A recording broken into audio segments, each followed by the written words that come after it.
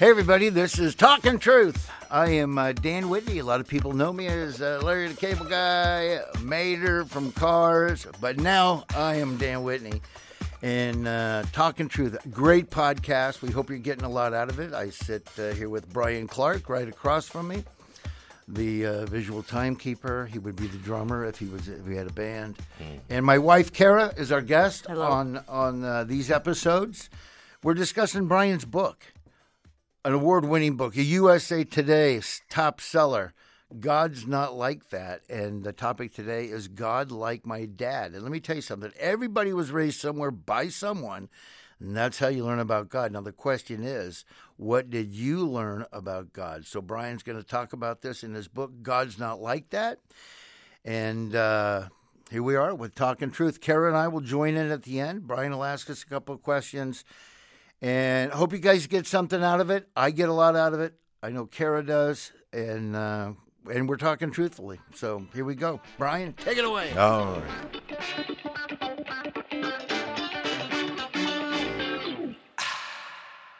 In April of 1992, Chris McCandless entered the Alaskan wilderness and survived over 100 days before he died in an old school bus. John Krakauer captured the story in his book, Into the Wild. It was later made into a movie by Sean Penn. After the book and movie came out, many people were quick to judge Chris. They identified him as a spoiled rich kid who broke his dear parents' heart. But after 20 years of this, Chris's sister, Corinne, decided to set the record straight in her book, The Wild Truth. In her book, she chronicles the physical violence and the emotional and verbal abuse that defined their home. Chris fled to the Alaskan wilderness to escape, to find peace, to try to sort out his life. In her book, she tells of one incident on Easter Sunday. She was 9 and Chris was 12. They woke up to their parents engaged in a violent altercation downstairs. They dressed and snuck out of the house and walked to church. Corinne said she remembered sitting and listening to the preacher describe God that morning, and she wondered to herself, is God like the preacher is saying, or is he like my dad? That's a very perceptive and very important question. Is God like that? Children observe their parents' marriage and learn about God indirectly. We discussed that in the last episode. But their experience with their parents, it's direct and it's personal. God's ideal is for children to be raised by a mom and dad who love each other and love their children. This is the ideal, and when it is done correctly, it teaches kids wonderful things about God. But often our stories are far from ideal.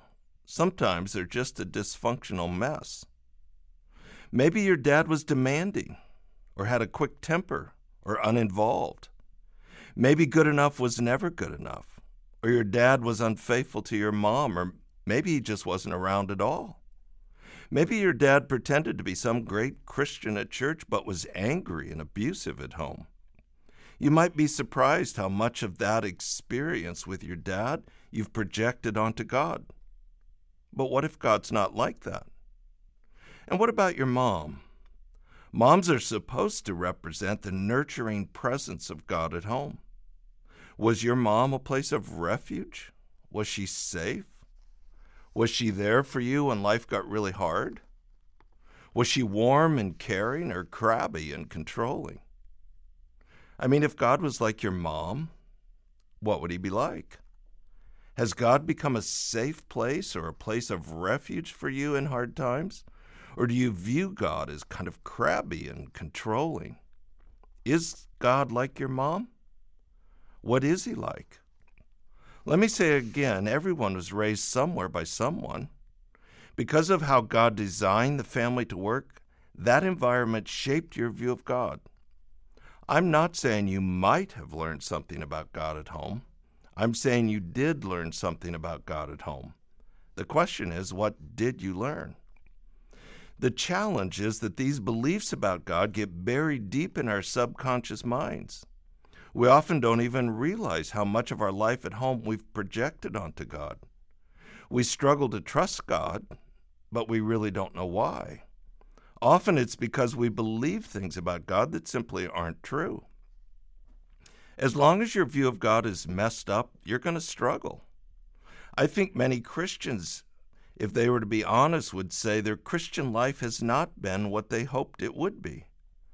They have not really found the abundant life that Jesus offers.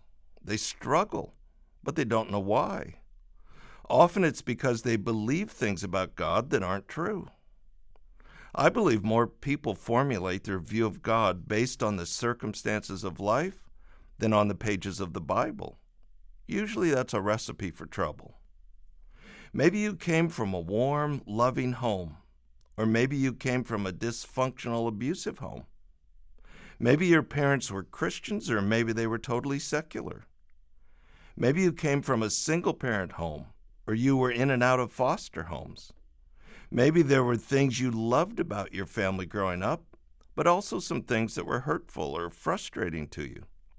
Whatever the case, that environment taught you more about God than you realize. What if you struggle because your beliefs about God are messed up? I mean, what if God's not like that? What if you're avoiding God because you believe things about God that just simply aren't true? What if He really is everything that your soul longs for? The abundant life Jesus promised is available to you, but to experience that, you must have a right view of God. You need to know the truth, for it's the truth that will set you free. Let's bring in Dan and Karen and talk about this.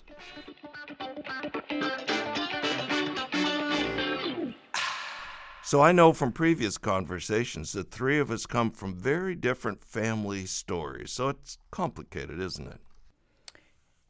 Yeah, it is complicated, but, we're all following Jesus, and we have all that in common, and that's, I think, the best thing to have in common. Yeah, right? You're right about that.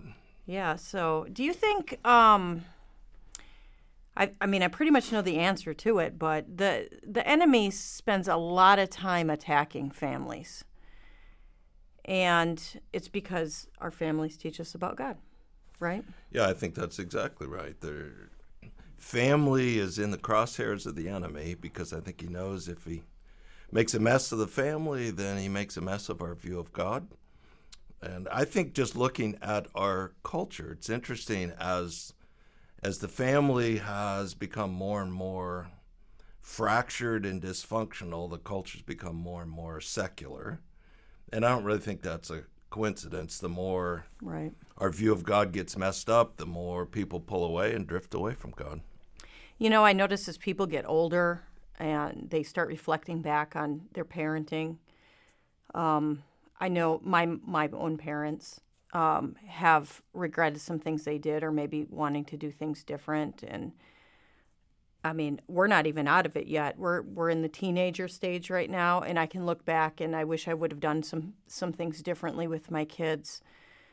So if we know we've messed up, how can we turn that mess into make it better? Yeah, so it's a great question. I think all of us as parents, about the time your kids walk out the door, feel like you've learned something. And if you had to do over again, we all have things we do differently. Right. You really don't get a practice round. I think that's part of the frustration of it.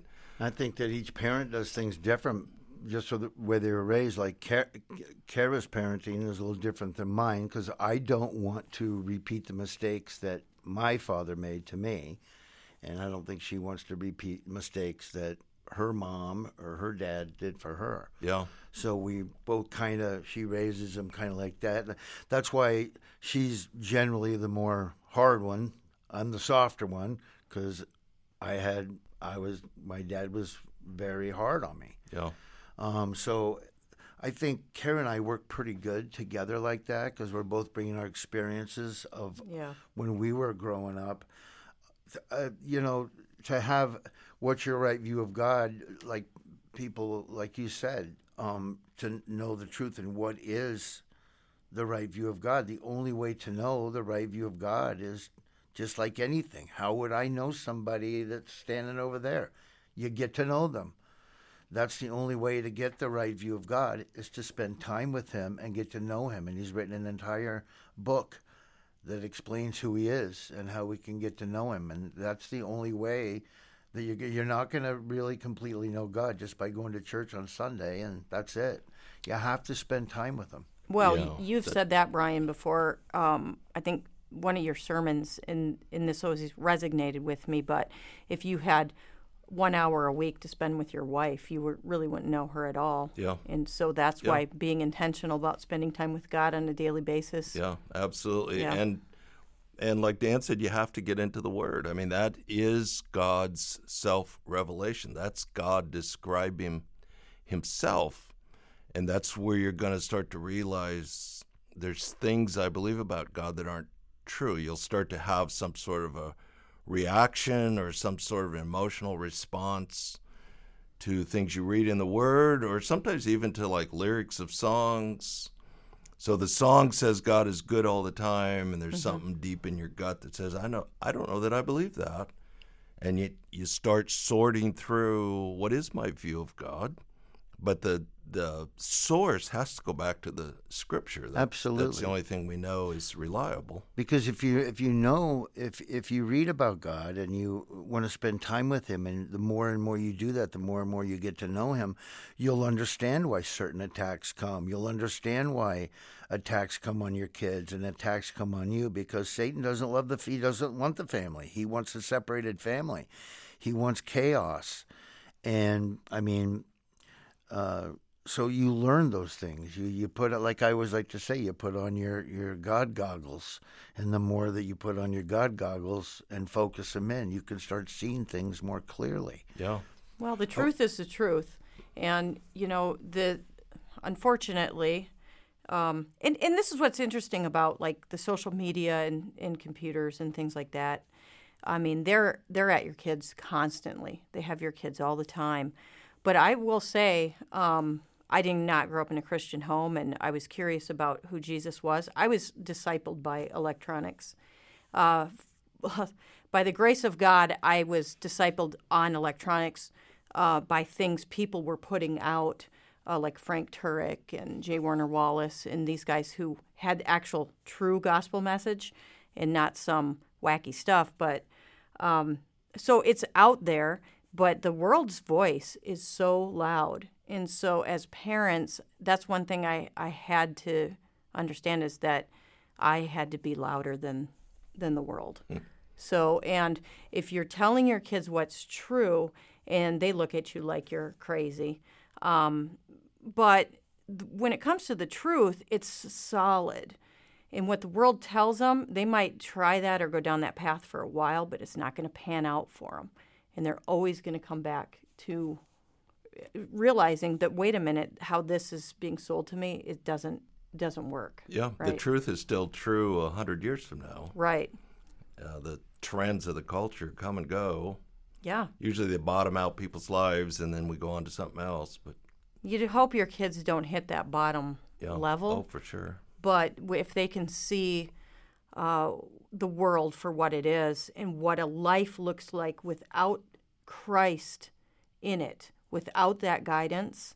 And I would say I think that happened with our son. He went through some times and he just thought he knew, and the world was pulling at him. But then he really started to see the lives of these people and what it looked like when their parents weren't parenting with Christ in the center of it all.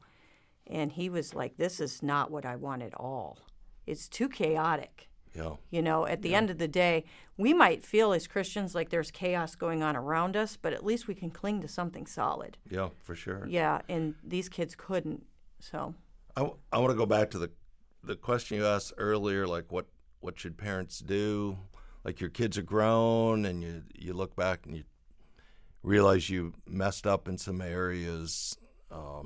A couple things to think about. So one of the things I talk about over and over again in the book is the point of this is not to blame your parents. It's not about finger pointing.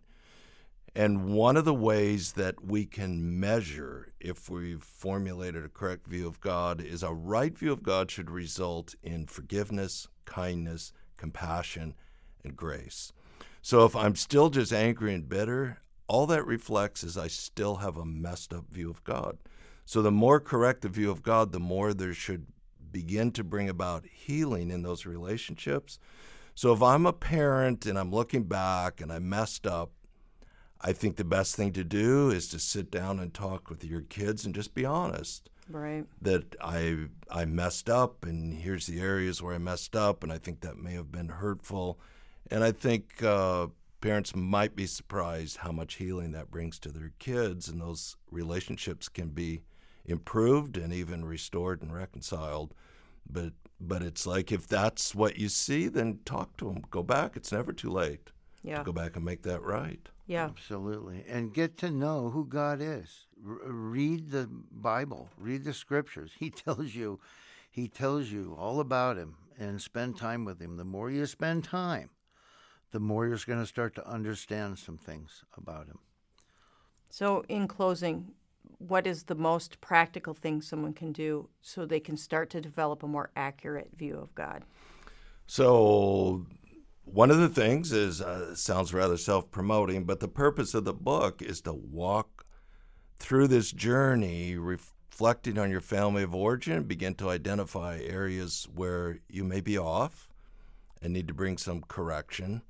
But I think ultimately it's time in the Scripture, it's time in the Word of God. So find people you trust that can help you learn what the Bible has to say, but that has to be the source. That ultimately has to be what defines the character of God.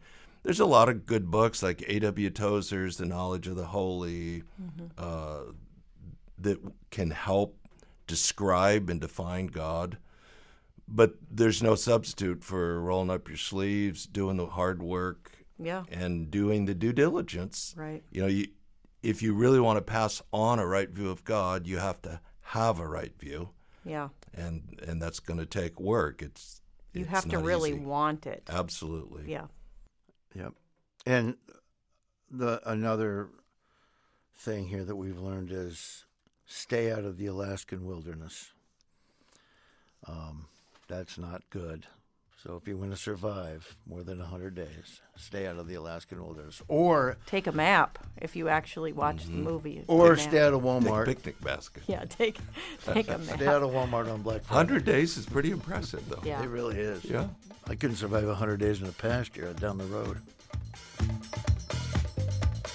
Hi, this is Kara Whitney, and I'm super excited to be part of this podcast. This season's series is based on Brian's book, God's Not Like That. Now, this book has been out for a few months, and it's already a bestseller, so that should tell you something. I know I've got a copy, and if you'd like one too, just visit talkandtruth.com. That's talk with the letter N, truth.com. That's all for now, so be sure to subscribe and don't miss one single episode. Get her done.